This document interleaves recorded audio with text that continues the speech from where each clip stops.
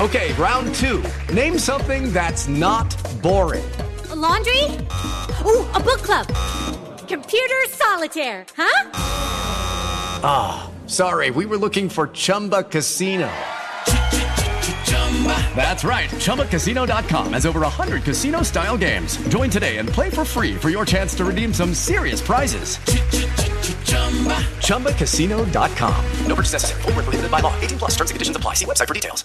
Hello, it is Ryan, and we could all use an extra bright spot in our day, couldn't we? Just to make up for things like sitting in traffic, doing the dishes, counting your steps, you know, all the mundane stuff. That is why I'm such a big fan of Chumba Casino. Chumba Casino has all your favorite social casino-style games that you can play for free anytime, anywhere with daily bonuses. That should brighten your day a little. Actually, a lot. So sign up now at ChumbaCasino.com. That's ChumbaCasino.com. No purchase necessary. VGW Group. Void where prohibited by law. See terms and conditions. 18 plus. With the Lucky Land Slots, you can get lucky just about anywhere.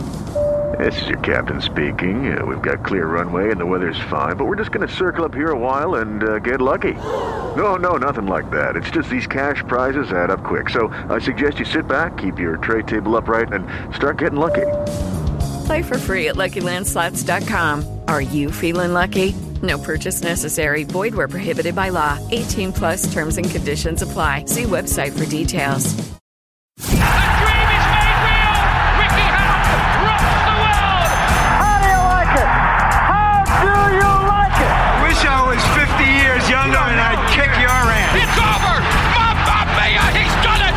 Anthony Joshua defeats Vladimir Klitschko. Let's get ready to rumble.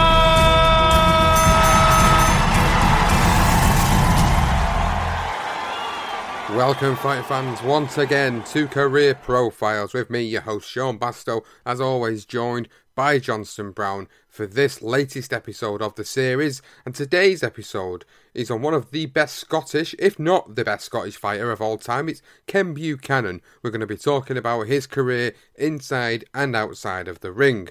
Now, before we do that, I want you guys to go and check us out, of course, on social media. If you don't already, we're at career_profiles on Twitter.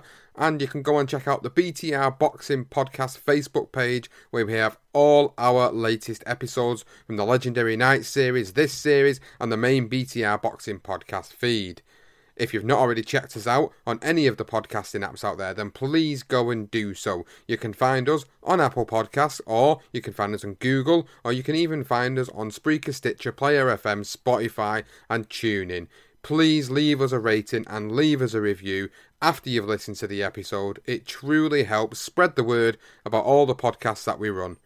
Without further ado then, guys, this is the next episode of Career Profiles. This is the career profile of Ken Buchanan. The lightweight champion of the world, Ken Buchanan.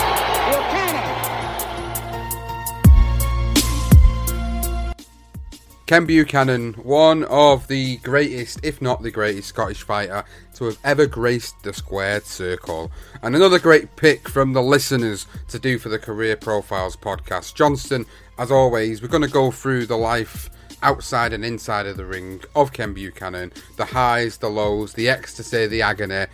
One of the greatest Scottish fighters ever, surely. Yeah, I think that's right. I suppose some would argue maybe Benny Lynch is probably in there, a guy that died young in the sort of 40s. I think he fought through the early 1900s. Yeah, I would have to say, looking at the evidence that we've been through today and just watching back at some of his fights, an excellent fighter, one of the greatest British fighters who have graced the ring, and with a remarkable victory as well, which we'll go into. So as always with Career Profiles podcast, we're going to go through his life, his journey outside of the ring, what led him into the ring, and of course some of the most notable fights of his career, and some of the great stories that we've managed to gather together for this episode. As always, starting from the beginning, Ken Buchanan, as we know, was born on the July 28th, 1945, to his mum Kathy and his dad Tommy, along with younger brother Alan. Now, they lived in a council house in the suburb of Northfield in Edinburgh, which is obviously the capital of Scotland, and it's a stone's throw away from the coastal region of Portobello. Their garden led down to Figate Burn Park, which lies in the east of Edinburgh, nestled neatly between Duddingston and Portobello. and Ken would swing from the tree ropes and jump the burn. He went to Towerbank Primary School and he spent a lot of time playing football, which often resulted in fights against the other team. For the usual reasons like, did that ball cross the line or did it go over the bar? Yeah, the old goalpost for jumpers is something that I'm sure many of us Brits can relate to, and especially those long lunch breaks and debates.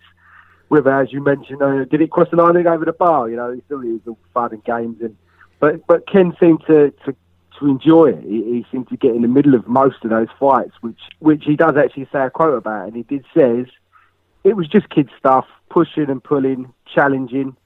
I could see that some of the kids were scared, but I got a buzz off of it, an adrenaline rush. Although I never knew that's what it was at the time, I especially seemed to like squaring up to somebody much bigger than myself. So Ken, clearly, not the bully type, but just one of those kids in the playground that loved a little scrap. Yeah, there was always one. There was always more than one, of course, in most playgrounds, and obviously Ken Buchanan was one of them, of course. Now, in terms of his home life, it wasn't a bad home life that drove him to the boxing gym, nor did he come from a family of boxers. He just enjoyed fighting. But there were two coincidences that drove him to want to become a boxer. In December 1953, when Ken was just 8 years old, his dad saw a poster of a film about the great Joe Louis called The Brown Bomber. They hopped on a bus and went to see the film that day at the cinema, and Ken recalls of that magical moment in his book. So when the curtains went back, I was taken away to this other world, transported. The gyms, the bag, the gloves, and the fights in the ring. The close-ups for the nose and snorting of the lips. Pure heroism of the boxers. That is what I wanted to be, a hero. It's quite funny how we do most of these career profiles and it always stems from a bad background. But Ken was lucky he didn't have that, and it was just literally inspired by this film, The Brown Bomber. And as soon as the film finished, Ken decided he wanted to become a boxer. He wanted to be the world champion, just like Joe Louis. And he asked his dad on the way home if he could go to a boxing gym, if he could take up boxing. So that was one thing he'd pestered his dad for quite a while. And there was another coincidence that happened, and it was actually down to his Aunt Agnes, who actually bought Ken and his cousin Robert a pair of boxing gloves. Now, this was mainly because, obviously, like cousins do, spent much of their time, especially boys, fighting. So every weekend, they spent sparring in the back garden, smashing lumps out of each other. Well, Ken was obviously fantasising about becoming a world champion, or he was in that world championship fight. And so that was the coincidence. So he had this film that inspired him, and also his aunt gave him some boxing gloves. And it was just before Christmas, I believe, and it was to actually give him an early present, obviously make her laugh a little bit easier, no doubt. And so it inspired him. But the trouble was his dad hadn't fulfilled his end of the bargain in what felt like, for him, being 8 years old, years. In actual fact, it's probably more like weeks. This is something that he mentioned in his book. And in the end, he plucked up the courage to confront his dad, and he cornered him in the garden near Rosebush, and he said, "Dad, do you remember that Joe Louis film?" And his dad says, "Aye, great, wasn't it?" And then Ken says, "You said you would find me a boxing club." And then his dad says, "Yes, I said I would find you one, and I will." He kept on and on and on. "Is that a promise, Dad? Is that a promise?" And in the end, his dad said, "Aye, it's a promise." That was one thing that Ken said about his dad, is that one quote that he always said was, "Never make a promise and not keep it." So from that point, he felt like he knew his dad was going to fulfil his end of the bargain, and eventually he was going to get in that club. When I was 8 years old, I started boxing. I was only 3 stone 2 when I won my first championship. 2 fights in one night, 1953. And I said to my dad when I come out of the ring, I said, "Right, Dad, that's the first title." I said, "I'm going to be world champion."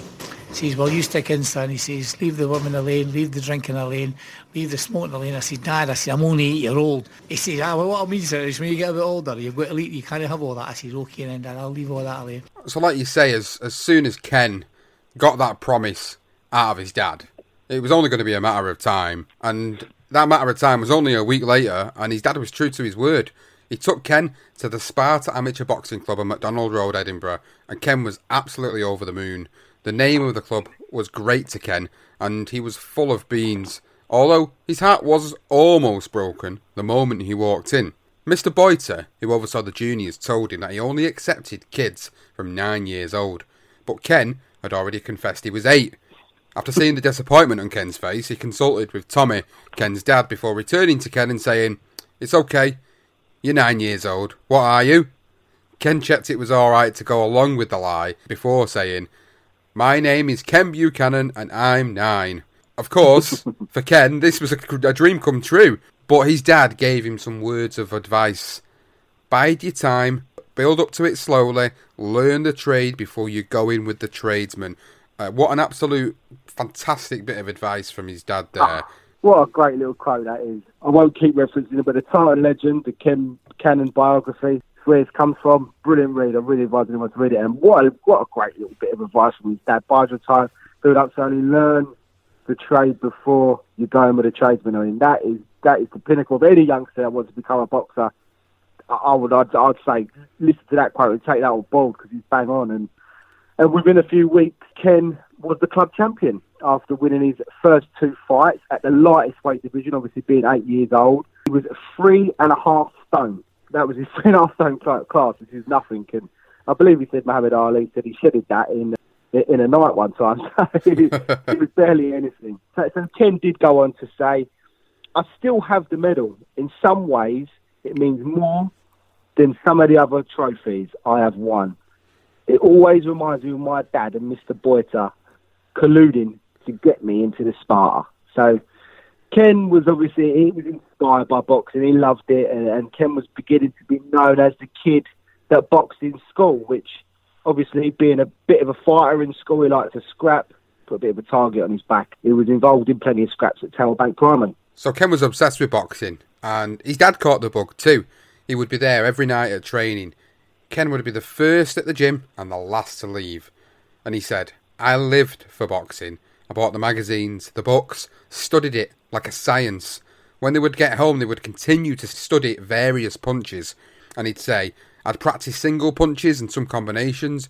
Jab, jab, cross hook, jab, jab.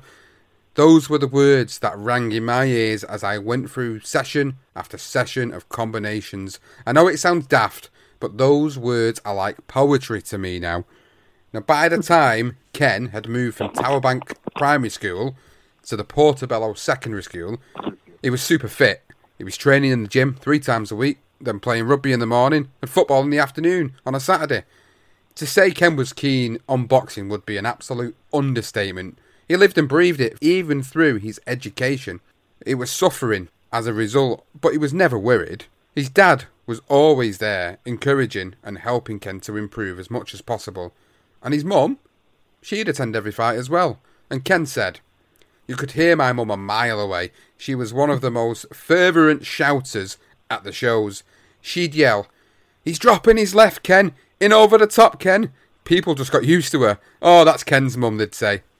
Yeah, brilliant. I think there was even one time he said when he was in the corner and it was at the break and his mum said to him, make sure you chuck the left and the right over the top. And it was all like dead quiet. And then one of the spectators said, do you listen to your mummy? And then everyone sort of started laughing. But she was definitely very keen. And, as he said, she was loud and she could be heard. And I know that would have given him a little bit of a spring in every fight he had as an amateur. And once Ken left secondary school, it took him only 3 weeks to find a job, which is obviously a bit different to these days. And he started out as an apprentice carpenter, or as people like to call it, a joiner.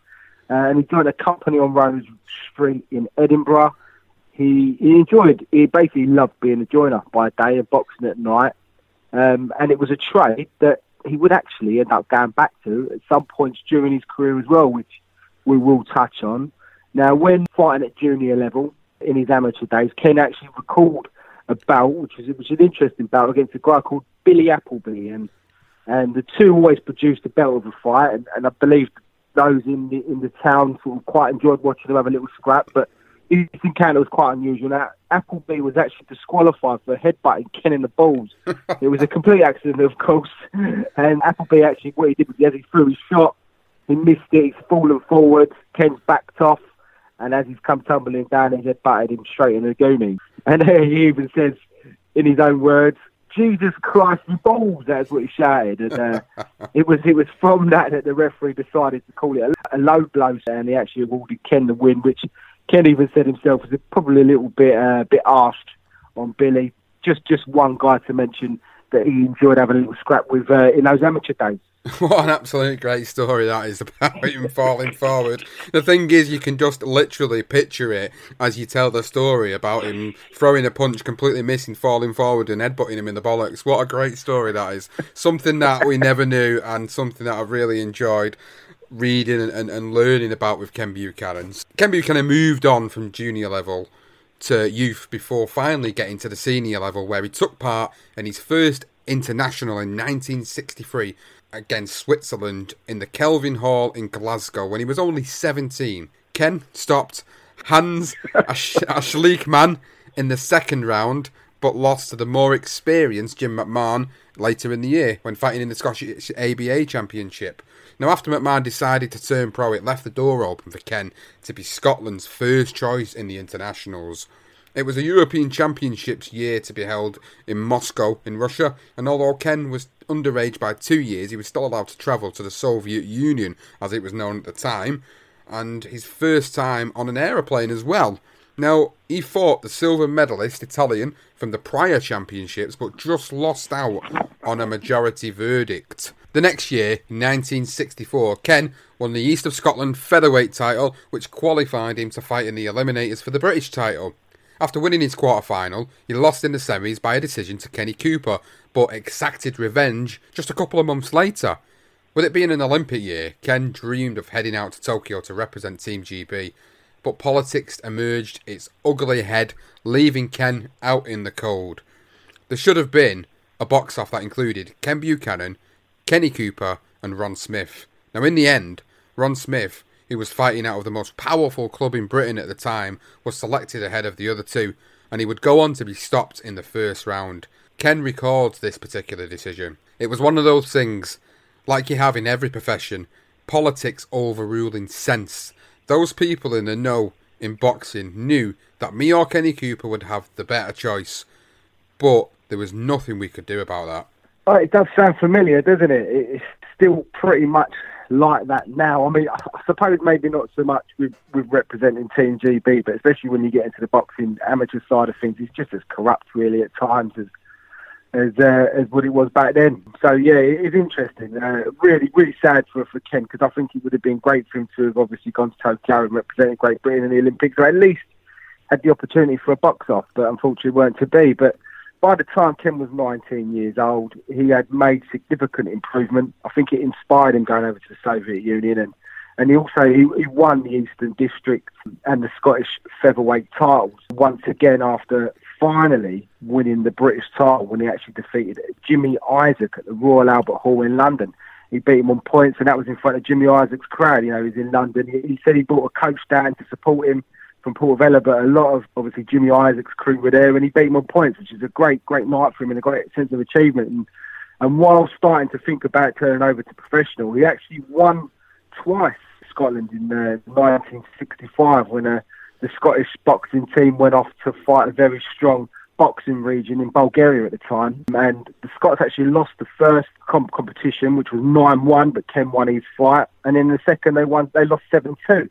Ken also winning both fights. Now, the second was actually a disqualification. He does go into quite some detail about this, but after this was due to his opponent, who the Bulgarian guy, who actually was done for biting, which is something we're quite used to now, even with some of the other fights we've witnessed in the pro game. So, but those two victories actually did land him a seat on the plane in 1965 for the European Amateur Boxing Championships, where he picked up a bronze medal. Thinking about hanging on and going for the Commonwealth, but my dad says to me, son, it's not going to really add a great deal towards your getting a good manager, like, you know. Yeah. You've got one there, Eddie Thomas, down in Wales, and he'll take you. So I just went with Eddie in 65. Well, it wasn't a way, like, you know, it wasn't big money. It was only £50 a fight or something I was getting, you know. But in 1965, £50 was a few bob.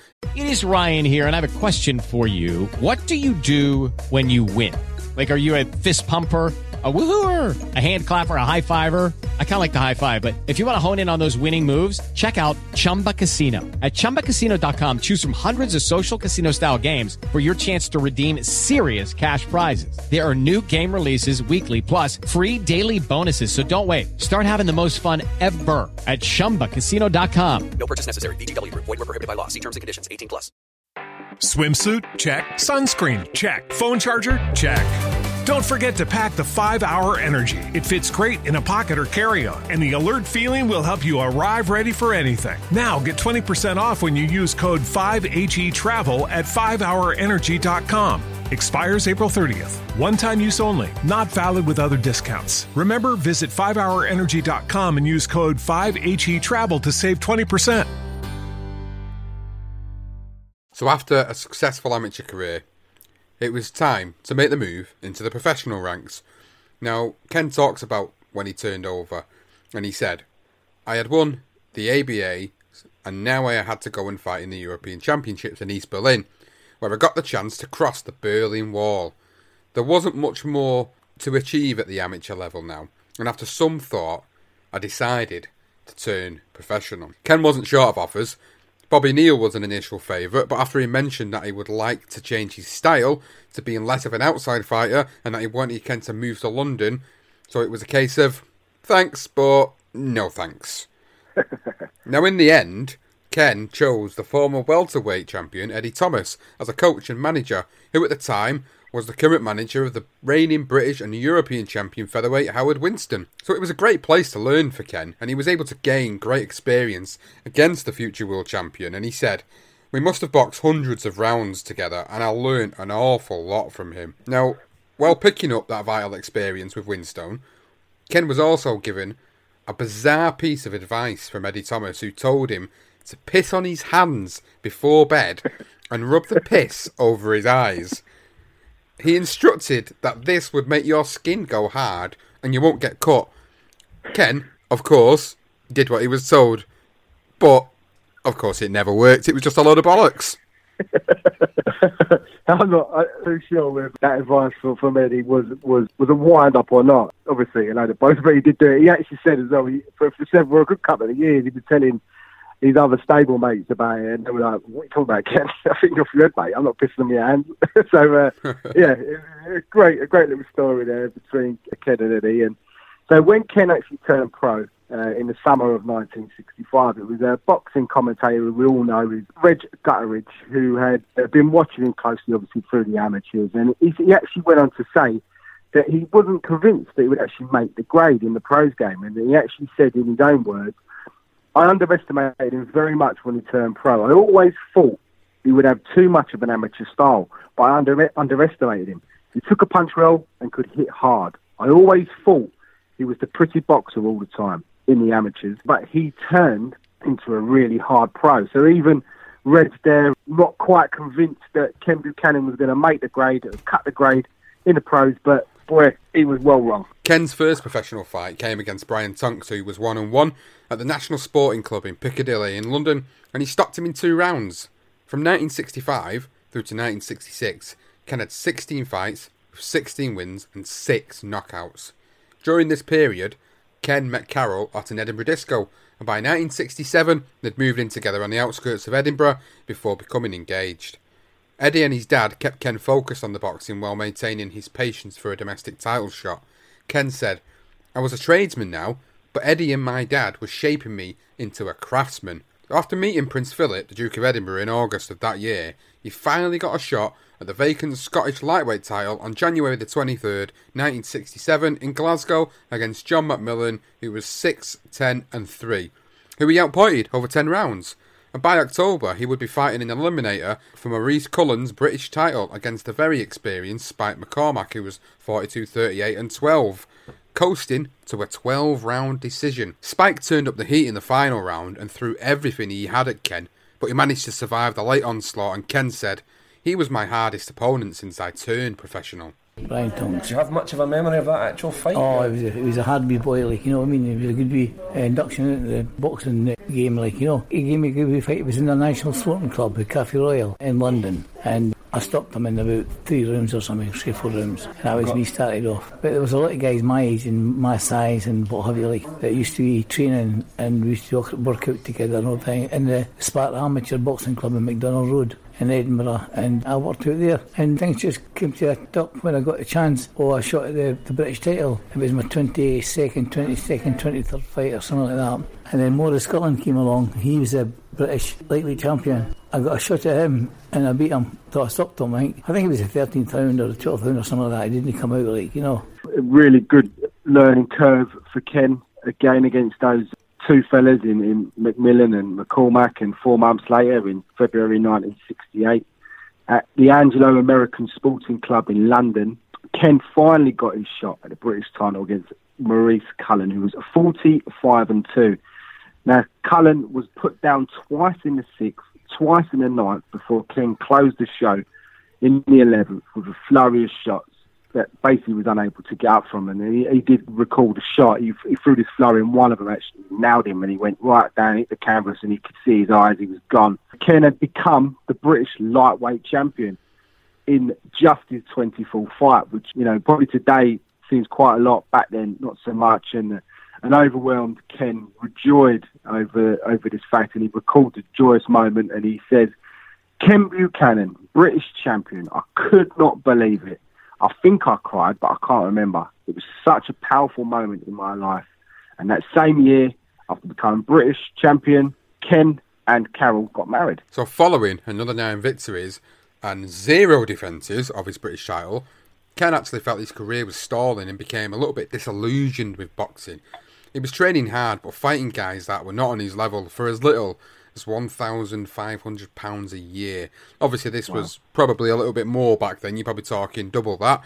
The money was poor. He had no big fights and none in the horizon. Plus, he was fighting in small venues that didn't excite him. So he actually decided to retire briefly and went back to being a joiner. And he sort of speaks about this moment.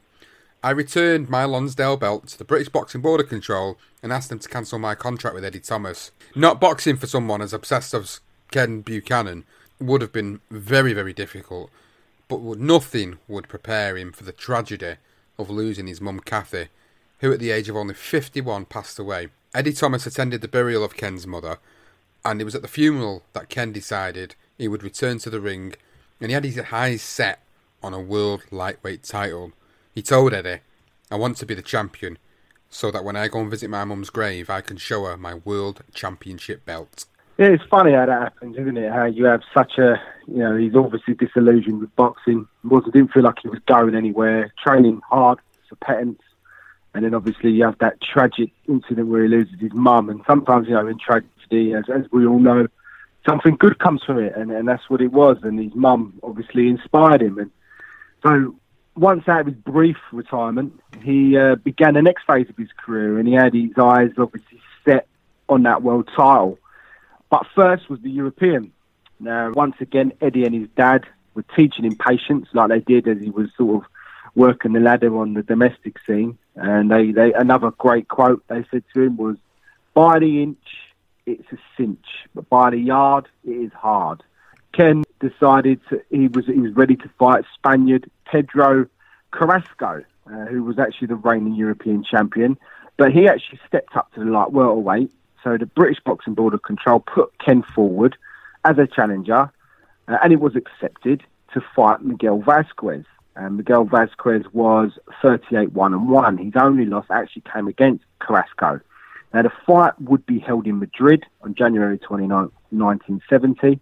The day of the fight, Ken and his team travelled to Madrid. So on the day, they're jumping on a plane going to Madrid. And Ken said he was super fit. He wasn't too worried about that. Unusual. You'd expect someone to at least go a few days before, if not a week. But later that day, Eddie picked up some weighing scales to check Ken's weight. Now, Ken never had a problem with his weight. Always hit, as he was hitting the scales, he even said to himself, it was a matter of just knowing how much underweight he was, just to work out how much he could eat, because that was how easy he was making weight. But to everyone's disbelief, he was 3 pounds over. Now, he spent most of the evening in the sauna, and he didn't eat a single thing or drink anything. Now, Ken actually recalled, I remember waking up on the morning with a mouth like a badger's arse. And when it came to the weigh-in, he ended up jumping on the scales in front of everyone, obviously a bit overruled, not quite sure what's going to come up. And the scales reads that he was 3 pounds underweight. So the actual scales that Eddie had picked up were wrong. Eddie basically quickly got himself out of that building because he knew that Ken was going to be absolutely fuming with him. And he actually says, I was so mad I wanted to throw Eddie, but at the same time I was relieved. So bit of an unsettling time for Ken. Never, ever had a problem with weight. He didn't have a problem with weight. Had to spend his time in the sauna, not eating, not drinking. Yeah, it weren't good preparation for a big fight for a European title. And a mouth like a badger's ass as well, has it in his own words. Brilliant. So, in the turbulent atmosphere in Spain, where Ken was booed on his way to the ring during the fight and returning to the dressing room, it went the 15-round distance. Ken and the British reporters all thought he'd actually done enough to win, but as the referee was due to announce his winner, a crowd of Spaniards cornered the referee in the ring, manoeuvred him over to the Velasquez corner before lifting his hand in victory. Ken's promoter, who was Jack Solomons at the time, tried to get the referee to present his scorecard, but he couldn't. In fact, not even the British reporters saw that scorecard. That's absolutely crazy. So nobody knows how that actually went down. It was absolutely crazy that all these people were able to get the referee manoeuvre him over to the Spaniard's corner, and basically it feels like they forced the referee into making that decision. It seems a bit dodgy, seems a bit untoward. Never happened in this day and age, of course. But for Ken Buchanan at that time, it was a setback. But he was always wanting to come back from these setbacks in life, and he was eager to get back in the ring. So a month later, he comes back and he outpoints Leonard Tavares, who was 16-6-4 in Piccadilly, and then Chris Fernandez, 22-4 in Nottingham, before he signed to fight an up-and-coming boxer in Brian Hudson, who was 16-1. Now, Brian Hudson was a very useful, hard-punching Londoner. It would be Ken's first defence of the British title that he'd briefly given back to the British Boxing Board of Control, and it was looking like he'd lose it when he was cut badly over his right eye in the second round. Now, during the break between the fourth and the fifth round, Eddie was going to go and stop the fight, but Ken convinced him to give it another round. It was in that fifth that Ken landed a big punch square on the chin that knocked Hudson out for the count. Yeah, it's an interesting story, that, because obviously Ken even says when he went in, he knew this fight was going to be over, and he didn't need the setback of obviously losing the fight again against his up-and-comer. And he said when he went in there, he was looking for the shot, and when you're trying to look for the shot at times, you just don't find it.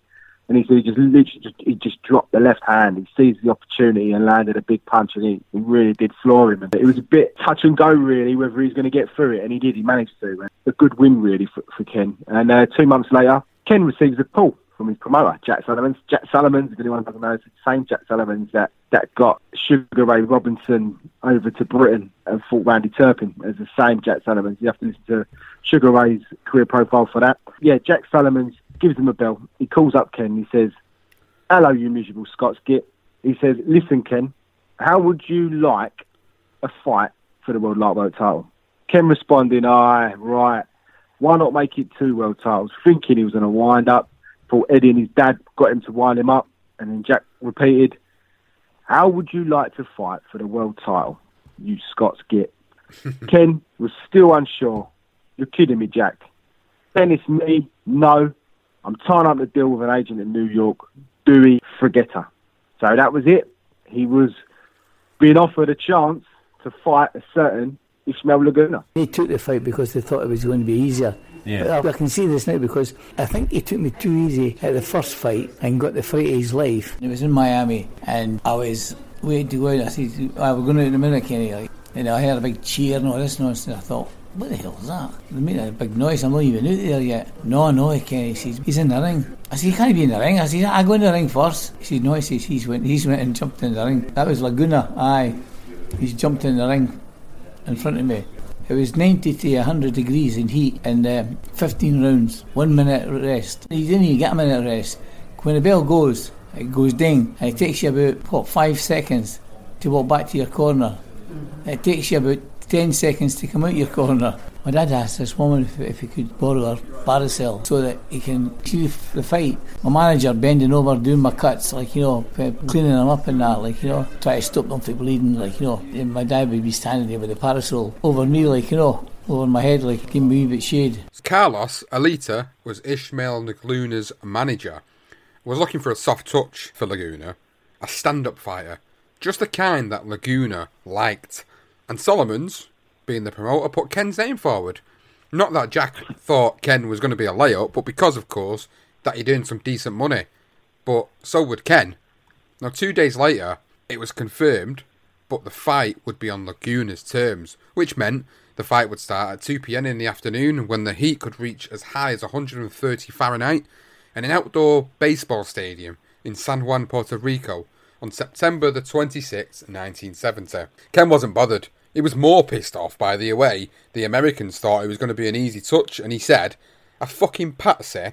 I'm going to beat this guy, if only for what they've said. Patsy? I'll give them patsy."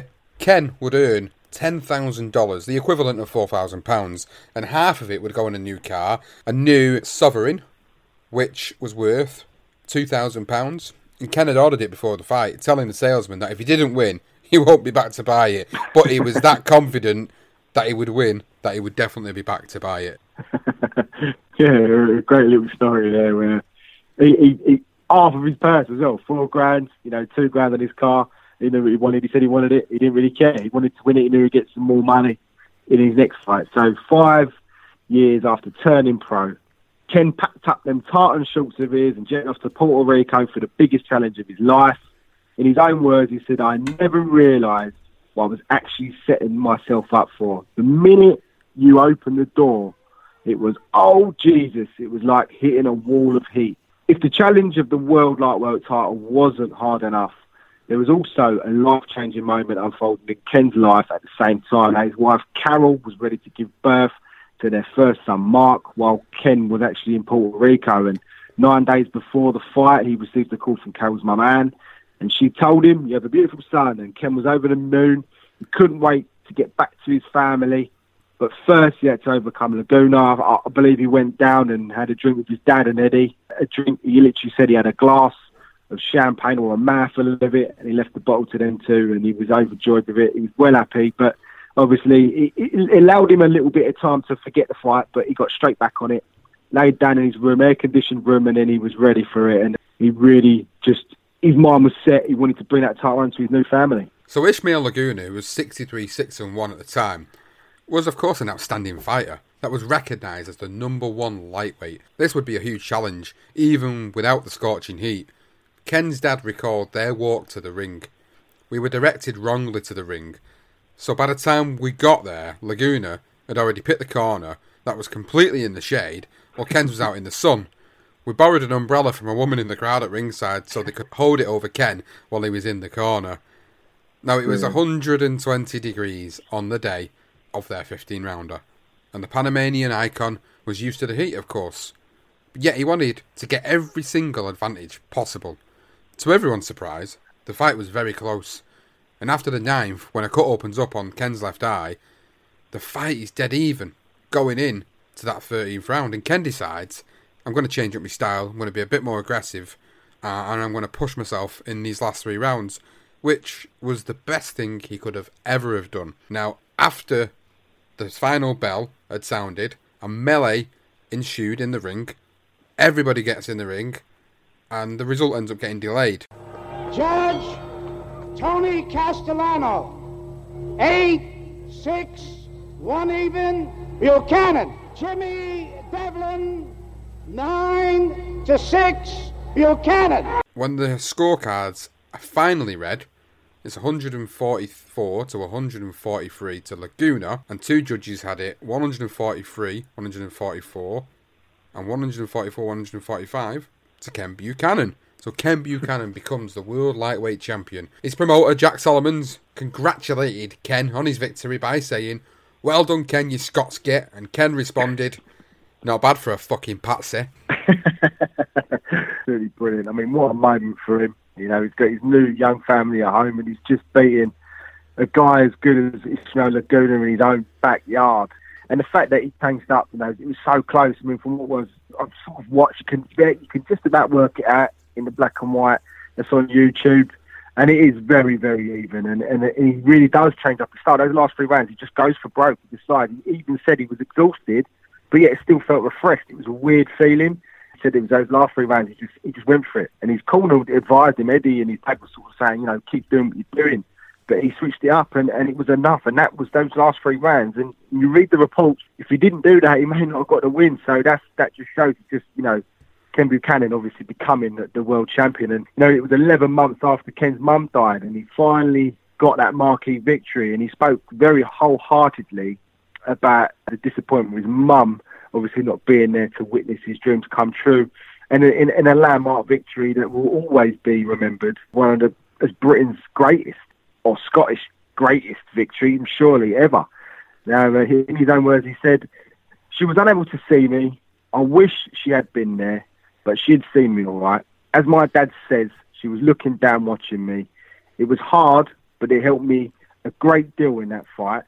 And she would say to me in the later rounds, when she could see that I was getting tired, 'Come on, son, throw a few more for your mum.'" So, and when he did say that quote, that was actually on a documentary on YouTube, and it really gets cut up about it. It was really emotional just talking about it all those years on. So, it just showed what a magnificent fight and a magnificent achievement for Ken Buchanan. I felt like when it was near the end of the fight. It was near the beginning or in the middle. No. It was near the end of the fight. I felt that, that I had him at the end of the ropes, pressurising him too much, and he was running out of his steam a wee bit, And no, it was a hard fight. It was a harder fight than Duran. Duran was his sparring partner for that fight that we had in Madison Square Gardens, 1970. Absolutely a magnificent achievement, bringing the world title back to Scotland, and in a fight that would be remembered for many, many years, even past this point of where we are in time. Now, it'll always be remembered of one of the greatest, if not the greatest, victory on foreign soil. Now, considering the magnitude of the victory, only 5 people welcomed Ken Buchanan back to Scotland, all of which were his closest family and friends, due to the victory barely being covered in the Scottish newspapers, meaning the general public were completely unaware that they actually had a world champion in their midst. Part of the reason for this would have been down to the British Boxing Board of Control not recognising the WBA title as a legitimate title. They only recognised the WBC, and all the politics would play a part in what Ken would decide to do in his fight next. It was at Madison Square Garden. 3 months later, he fought against the undefeated Italian-Canadian Donato Paduno, 22-0. The lack of exposure was part of the reason why Ken took this fight, plus the added incentive of fighting on the same bill as Muhammad Ali. He won a non-title fight at £147 by unanimous decision, and the Garden fans actually gave him a wonderful applause. The fight is more remembered for what happened before. Now, Muhammad Ali was, of course, the main attraction of the night in his fight against Oscar Bonavena. Now, Angelo Dundee approached Ken Buchanan in the dressing room and actually asked if he could share the dressing room with Ken Buchanan and his team, and Ken said, "Away with you, don't be daft." Angelo Dundee replied, No, Ali hasn't been allocated a room." And Buchanan says, "OK, you can come in, but I'll tell you what, that lot aren't coming in as well." And at that point he's referring to Ali's massive entourage. So Ken goes and draws a line down the middle of the room with a piece of chalk on the floor, and Ali asks, "Hey man, what are you doing?" And Ken Buchanan says, "I'm drawing this line to show that that's my side and that's your side. Don't cross that line or you'll get that," holding up his fist. So after a few seconds of silence, Muhammad Ali bursts out laughing before crossing the line and getting pushed back by Ken in nothing more than banter. Truly, truly amazing story, that. Oh, it really is, isn't it? What a brilliant story. And he says Ali was always just, even after he pushed him back, Ali sort of giving it the old, how dare you, you're not the headline act. And it's just all that typical banter with Muhammad Ali. And Ken said it was just an absolute pleasure to be around, and it actually relaxed him going into his fight as well. So what a fantastic, he comes back to no one in Scotland after being a lightweight champion of the world. And obviously, he wanted to fight in Edinburgh. That's what he wanted. He wanted to fight in Scotland for his first defence. This wasn't a defence, but he got to fight at Madison Square Garden as the co-main event to Muhammad Ali. That's just incredible. What a fantastic story for this young guy that was coming through. And Ray Clark from the British Boxing Board of Control eventually contacted Ken, and he asked if he would fight for the vacant WBC title against a guy called Mando Ramos. And if he won, he would finally be recognised by them as a legitimate world champion, which is incredible. How much more does this guy need to do? It's crazy. Now, the fight would take place in Los Angeles on February 12, 1971, but Ramos actually pulled out a week before the fight with a groin strain. In the end, Ruben Navarro, who was 24-2-2, replaced him. And he had been actually training in elimination as well, so he was ready and he was keen. And the funny thing is as well was that it was the WBC that actually they came out, they actually released in the press that they would put their title on the line because they weren't sure, but they thought they'd stick Ruben Navarro in and it would be basically because there's only 2 titles at the time, so this was to be undisputed lightweight champion. And it was a conclusive but hard-fought win for Ken, where he suffered a perforated eardrum, but he did win on points over 15 rounds, and he did become the undisputed lightweight champion of the world. This time, when he arrived home, he was greeted to an absolute hero's welcome by thousands at the airport. It was like a sea of tarted, he said, before parading around town on an open bus. About time he got that recognition at that point in time, becoming the undisputed lightweight champion of the world. Absolutely amazing achievement. So a couple of days later, Eddie Thomas contacted Ken to discuss the purse of the fight, which totaled $60,000. Instead of celebrating and looking to the future, they end up going into a dispute over what cut Eddie should take. And it didn't end well, as Ken decided to finish with Eddie as soon as his contract ran out in 8 months' time, and he would promote himself with his dad as his lead trainer. So by September 1971, Ken had tried to secure a fight in Edinburgh but failed to negotiate a venue, and in the end he had to settle for the top of the bill at Madison Square Garden in a rematch with Ishmael Laguna. Hey, not bad at all. So he gets that rematch with Ishmael Laguna, and in the third round, Laguna actually catches Ken Buchanan with a good shot that swells up his left eye almost immediately. So to prevent the eye from closing completely, Eddie makes the quick decision to slice the lump under the eye with a razor blade to reduce the swelling. Now, Laguna keeps trying to pound away at the eye, but Ken adjusted and he worked the body and fought aggressively, which kept Laguna on the back foot and unable to attack his eye. The fight goes to 15 rounds again, but this time Ken Buchanan's win was unanimous. What an incredible story as well. I mean, obviously you're not allowed to do that anymore with the old razor blade, and he did actually say that apparently he was told that it was this actual fight that it was in a Rocky film. He said it was in one of the Rocky films where they did the same thing, and he said they were inspired by this fight. It's a little note there that he mentioned, whether it's true or not, we don't know, but I mean, what a great story. So following his success that year, Ken was actually honoured with an MBE at Buckingham Palace by the Queen Mother. He also scooped the Sports Personality of the Year award, and he actually danced with the Sportswoman of the Year award, who was actually Prince Anne. I think she win a gold in the Olympics, and I think her daughter went to do the same thing in London. And Ken was obviously a huge sporting celebrity and had become a household name in Great Britain. And his contract with Eddie Thomas had ended. And after a failed attempt to sign a contract with the British Boxing Board of Control President, it was something to do with the fact that there was a UK contract and an American contract, and the fact that Ken Buchanan didn't feel like he was just wasn't, apart from this great parade he had, he didn't really feel that the British Boxing Board of Control were behind him. So he fought plenty of times in America. So unfortunately, their contract was never drawn up, and Eddie actually went to the press as well, I believe, and said some stuff, and that's how it ended. Their relationship basically ended on an unfortunate sour note. Which happens a lot in boxing, to be fair. Again, even in this day and age, it does happen. You do get a few sour notes and people going to the press over it. So following 2 wins over Al Ford, who 41-1 at Wembley, and Andreas Stein at 25-2 in Johannesburg, South Africa, Ken was approached by Madison Square Garden, offering him $100,000 to fight Roberto Duran on June the 26th, 1972. The WBC ordered Ken to fight Pedro Carrasco, or they strip him, and the WBA ordered that he fight Duran. Ken's decision, of course, was going to be an easy one, and he said, after tossing and turning for about 2 seconds, I phoned my dad and I told him I was going to take a fight with Duran. After several weeks of training, Ken flew out to New York to finish off his schedule at Grossinger's, and he drafted in Gil Clancy to arrange his sparring partners.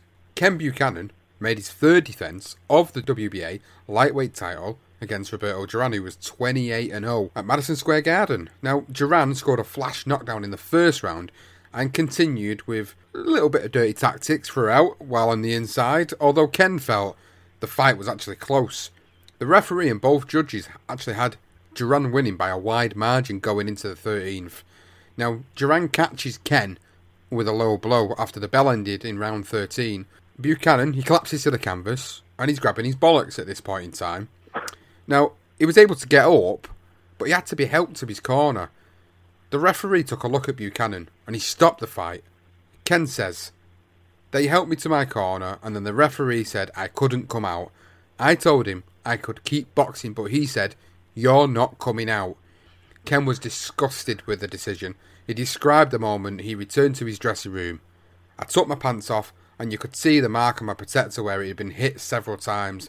My balls are turning red, they're swelling up." Although gutted, he reflected on the fight a few days later. "You can't change the past, but I'll tell you something, you can change the future. I had a contract for a return against Duran in 3 months. As we now know, that rematch would never go on to happen." I'd hit him with a few punches and it was coming up for the end of the bell and I was just moving to the side and the bell went and then Duran just stepped in and went bang and that was it. I was in a wee bit of daze and he just said, "Oh well, no, that's it," he says, "that's it," and walked away. You know, and he walked over to Duran's camp and lifted Duran's hand up. It was ridiculous, but there's nothing I could do about it, and his manager knew that I had a wee bit of a bad night. It wasn't a great night I had. He knew that a return fight between the two of us, I'd win it, no problem, like, you know, because I'd be watching out for these low punches. Yes, it's another interesting fight for those that haven't seen Ken Buchanan against Roberto Duran. It is there, it's on YouTube. It's one of the fights you can actually see it in decent coverage. And to be fair, I mean, I've watched the fight. I believe Roberto Duran wins the fight. And I can see Ken Buchanan feels like he's tight. Duran for me is in front. He is a bit dirty. He does go a bit low a few times, not just the once. But, you know, and there is a punch after the bell. And I suppose within the rules, the referee would have been within his right to stop that fight and actually disqualify Duran. But it went the other way and he obviously decided and opted to say that he couldn't continue and give Duran the victory. We've done a career profile on Duran and you can listen to that and find out what Duran was like after the Ken Buchanan win, because he said he'd win it for his idol was Ishmael Laguna. That's who he went out to win it for, and he did go out on the piss. So it doesn't surprise me that although they had in the contract that he was going to fight again in 3 months, I don't think Duran would have been in any condition to have taken that fight. So, yeah, it's a harsh one on Ken. It's funny because, I mean, even Hugh McIlvenney, he actually says, when on this documentary he was talking about it, he was saying, I could understand why Ken was sort of distraught with it and a bit disgusted. But if he had that rematch and fought Duran and Duran would have beaten more convincingly, where would his career have gone after that? And that's an interesting thing to think about. End of the day, he's lost 2 fights now, and those 2 fights was obviously a dubious one over in Spain, and then Duran, which again, another dubious loss with the shot below the belt. I mean, have you seen the fight, Sean? It is a close fight, but I think Duran does edge it. Yeah, it's a very, very close fight, but I think as we covered in our career profiles for Roberto Duran, I think we kind of felt like he was obviously getting the better of him, and you know, there's obviously arguments to say that people felt like Ken Buchanan had kind of quit the fight, and debates that could be, these are debates that could be had until the cows come home, as they say. So Ken, of course, wanted that rematch. He continued to chase for the rematch with Duran, and it was promised it would be around Christmas time. And then Duran got injured, so Ken was asked to fight Carlos Ortiz, 61-6-1, on the undercard of Muhammad Ali against Floyd Patterson at the Madison Square Garden again.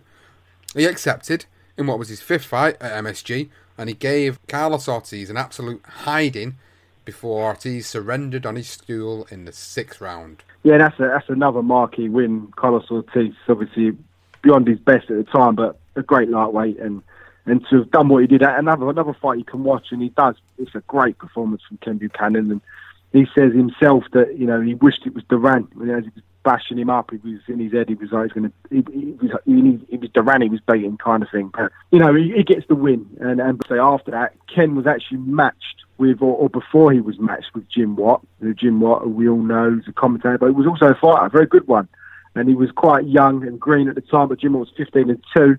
But before that fight, he stopped undefeated Chang Kil Lee, who was actually 19-0 in the 2nd round. And once again, it was in his adoptive home, the garden, the place he actually loved. He really felt that had become his home now. Just interesting that this guy from Port Vila is now saying the garden's his home. And it was an entertaining fight between Watt and Buchanan when they fought in Glasgow for the British lightweight title. I can't for the life of me think of two Scottish guys fighting for the British lightweight title. I mean, that must have been a big fight at the time, especially over there. And Ken did just get the nod by referee George Smith, who actually scored it 74.5 to 72.5. And basically the experience was the difference in the night. Ken was open and said that. He said if Jim Watt was a little bit, wasn't as green and he had a bit more experience, then it would have been a closer fight. But Ken winning it, he actually went on to win the Lonsdale belt outright in this fight as well. So Ken won his next 10 fights as he continued to chase that rematch with Duran, or at least get himself into a position for a world title shot.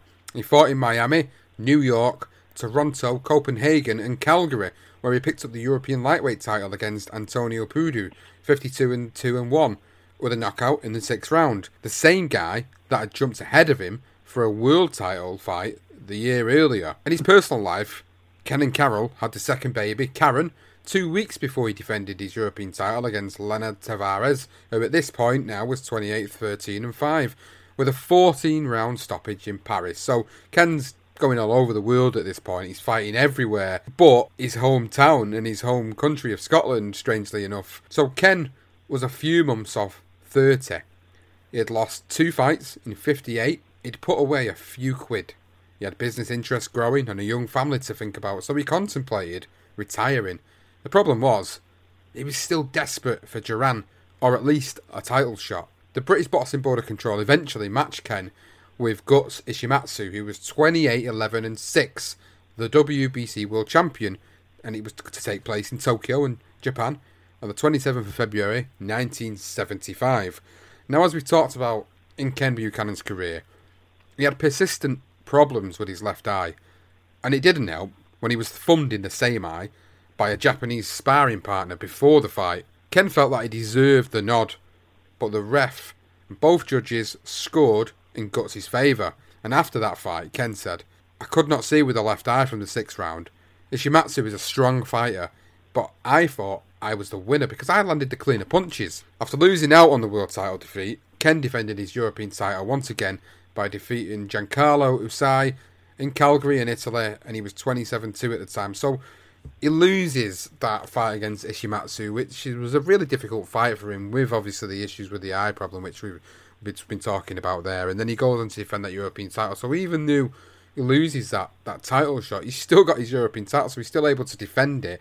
And he's still going to people's backyards as well. And that's one thing that I think we've not overly touched on throughout the episode of Ken Buchanan, is that he fought most of his career outside of his native country, and he fought a lot of guys on their home turf, and that's something for me that I have an absolute newfound respect for going through his career profile. Yeah, absolutely, and I think that is the one thing that you don't really see very often. He was a bit of a road warrior. He was not scared to travel. He was always a confident guy. Some people say he was a bit cocky, a bit hard to, he was a bit of a tough lad and hard to work with, I suppose. That's what many felt. It was him and his dad, and the rest of the world was sort of looking in, and he always made sure he looked after himself and his dad. But he was a cocky. I mean, look at the victories. I mean, apart from, he goes over to Japan for one. He obviously wanted the Duran shot. Didn't get that, goes to Japan, not fighting to do it. He even said in his book, he was sort of saying he had been the guy that actually lost to Laguna. He didn't go in there too confident, but he felt that, he's got a chance. And obviously the persistent eye, he was constantly getting cut in that left eye so many times. He had surgeries on the eye, he had so many stitches in it, that it was obviously playing its toll, and getting thumbed in the eye before the fight didn't help him. And yeah, and then he went on to defend that title in Italy, and then Ken hammered the Italian with a flurry of blows during the 12th before Ushai's handlers threw in the towel, and the fans, apparently this was a crazy story where they threw in the towel, the referee obviously stops the fight, and literally straight away the fans went absolutely berserk, and they were launching bottles and cans and programs and whatever they could find to throw in the ring. And a bottle actually landed on Tommy's head, cutting it open. And he was literally, because Tommy was covering Ken, So you can imagine the chaos. And during this time, Usai's on the floor still unconscious from being knocked out by Ken. Why they were kicking off, I don't know. And before this, he had actually gone to Calgary before that, and he actually had this crazy welcome. Like when he won, he was carried out back to his dressing room. So he was sort of saying the difference between the same venue, but it's just two different times. And obviously the Italians at the time weren't happy. And he was actually led out of the ring by the British Army. He even says as he's coming out of his dad, literally claret coming down his head. He's hitting spectators. He's saying, as I'm walking out, fighting again, just because they're just attacking us. It's crazy. I mean, you don't see this on, you don't get the footage like we do with Hagler when he come over here. Yeah, it sounds like an absolute chaos time for Ken, but he got the win. I mean, he defended his European title. Following that particular win, Ken actually retired from boxing again and decided to concentrate on his family and his hotel that he had. It was a chain that he had that he'd invested money in, which is something we were touching on earlier with his business interests. Now, his left eye wasn't in great shape at this point either, and he would have to wear glasses for the rest of his life. Life seemed nice until Carol wanted a divorce, which resulted in Ken having to sell his hotel and pay her half. With money becoming a bit scarce, Ken went back to becoming a joiner once again, but the pull of wanting to box again was too much of a temptation to ignore, so he did return to the ring in the summer of 1979, and he was at the age of 34. From that summer to January the 25th, 1982, he fought 9 times and won 4 of them. Once again, as always with these stories, another great fighter comes out of retirement to perform only a fraction of what they once could. And unfortunately, this is the same story again with Ken Buchanan coming out of retirement to try and get a bit of money, but then also in some respects damaging his legacy that he'd created.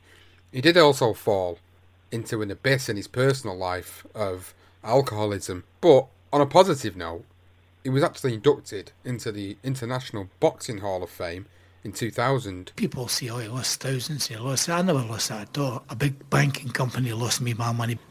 When people say I went bankrupt and all that, that is the biggest load of crap. Ken Buchanan has never been bankrupt in his life. That was nothing like I never even reached a gutter, I never even got off the pavement.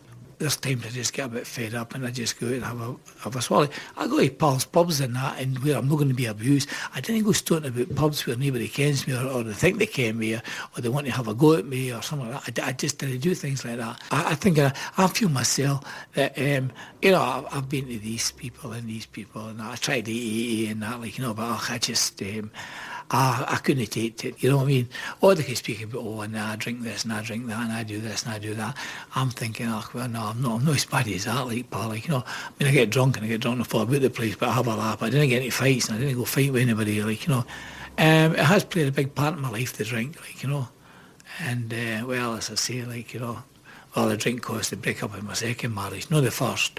But these are things that happen to you, I suppose, But it has been a big problem with me for a while, drink, A statue was designed for Ken at the back end of 2019 to be put up in Edinburgh, and I think it's safe to say now, as we sort of wrap up about his career, he should be remembered as one of the best boxers to ever come out of Scotland and Britain as a whole. I think many will feel that Benny Lynch has got an argument for that, of course, and then you've got obviously Jim Watt with what he did in his career. Maybe we'll do a career profile on Jim Watt one day as well, being one of Scotland's great himself. Going back to Ken Buchanan, I think it's, for me, looking into his career, looking into his life inside and outside of the ring, what he went on to do was, at the time, unprecedented.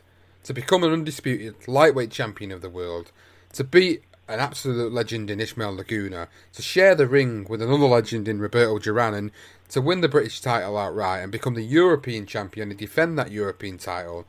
I think you've got to say he achieved more than probably what he initially envisaged he was going to. Absolutely. I mean, what a magnificent career for Ken Buchanan, and I mean, him being inducted into that International Hall of Fame was massive at the time in 2000, and I believe at the time he was the only British fighter to have done it. I don't think Benny Lynch had been, so this was obviously 2000, obviously I think there's been a few more since then, but I mean, the fact that he went over to all those countries, he made Madison Square Garden his home, and they loved him, they adored him, he got standing ovations from him in his performances, and you know, some of those performances you can see on YouTube, they're not all there in full. Some of them are a little bit bad quality. So you do have to rely on sources, on reports, etc. But definitely an absolute brilliant fighter. And you know, again, you look at him as an all-rounder in the British sense. I mean, as British boxers go, he's a guy that, especially in the modern day fighter, he easily makes the top 10. And he's a guy that, I mean, you stick him in the lightweights today, and I'm sure he would have given some of the lightweights today in a very strong division. But he could have easily gone to anyone's backyard and got a result. And a great fighter. And obviously, he had the problem with alcohol. He didn't really touch too much on his book. I mean, I've read articles. We've both read articles. We've both looked at videos on YouTube, etc. And he obviously did have a bit of a problem. Obviously, getting into a bit of an abyss after the divorce of his wife and losing his love, which was boxing, his obsession. And it was difficult for him to get through that. And I mean, he had some dark stories in the book. There was one incident with a guy that, when he was on sleeping pills, and a guy tried to touch him up in his sleep. I mean, God knows what he was doing. Crazy story. I really, you know, the Titan legend that he is. I mean, read his book. It's a great read. It really was. I mean, I found myself hours and hours on end reading this book, and in the end, it was just this awful story of this guy. He literally woke up and he's got his hands down his pants, and he woke up and beat the living shit out of him. Yeah, awful story. You know, he was obviously in a really bad place. I'm not quite sure where he is now. I think he does a lot of tours and stuff. I think he's done one with Marvin Hagler once as well, where he actually came over to Scotland, Hagler. And, you know, I'm sure a few people were on Twitter talking about it. And, you know, I think he does odd bits of talks and stuff. So, you know, he's a very confident lad, and he's got some great stories and some great one-liners and quotes that we've managed to pull together for this career profile. But an absolute British legend for me, and one that I like even more, to be honest with you. I think one of the other things to go and check out about Ken Buchanan as well is the Ken Buchanan MBE Foundation that he's got as well at the moment. So obviously we was talking about the statue going up in Edinburgh, but he's also got a secondary purpose of this foundation. It's actually to help sponsor or otherwise support young fighters up and coming in Scotland that are showing promise, or in other sports or athletic events as well. And it's really good that he actually has this foundation set up, and it's run by himself and a few other of his close associates that are helping him develop the youth of Scotland, really, and essentially trying to keep these guys, you know, from getting into trouble and off the streets, and try and give them the opportunities that, you know, some of these guys don't necessarily get. So it's really good that he's got the Ken Buchanan Foundation as well. So if you've not already checked that out, you know, go and check it out. It's on Twitter and it's on social media, Facebook as well. Go and check out his Ken Buchanan Foundation. But ultimately, wrapping up the episode and the career profile of Ken Buchanan, yes, one of the great fighters to come out of Britain, one of, if not the greatest fighter to come out of Scotland, and, you know, inspired so many great Scottish fighters, guys like Alex Arthur and Ricky Burns, and obviously Jim Watt, the young Jim Watt who was coming through at the time, who he fought as well. So many great fighters that have come out of Scotland since Ken Buchanan, who are all inspired by Ken Buchanan. Just goes to show you the magnitude of what he achieved in his career, paved the way for all these young guys to come through and go on and do excellent things in their own career. And it's been an absolute pleasure, as always, to cover an episode for Career Profiles and cover a career of somebody that might have not been well known to a wider audience or a wider boxing audience. And I know that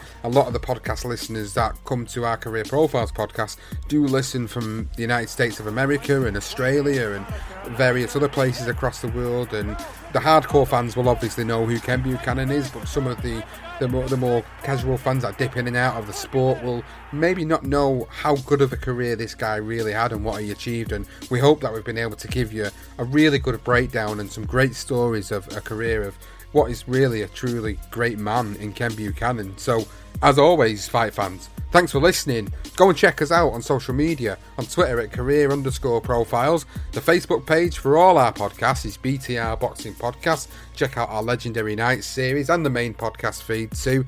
And if you've not already subscribed to this Career Profiles podcast, then please go on any podcasting app out there, search Career Profiles, and you will find the podcast and all the latest episodes that we've done, and many that are going to come out in the future as well.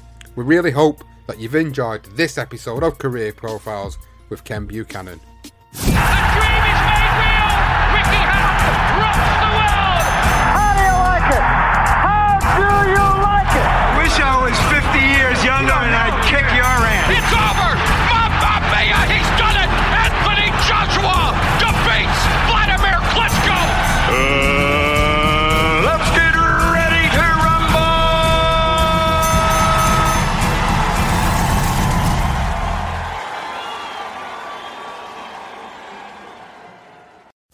Sports Social Podcast Network.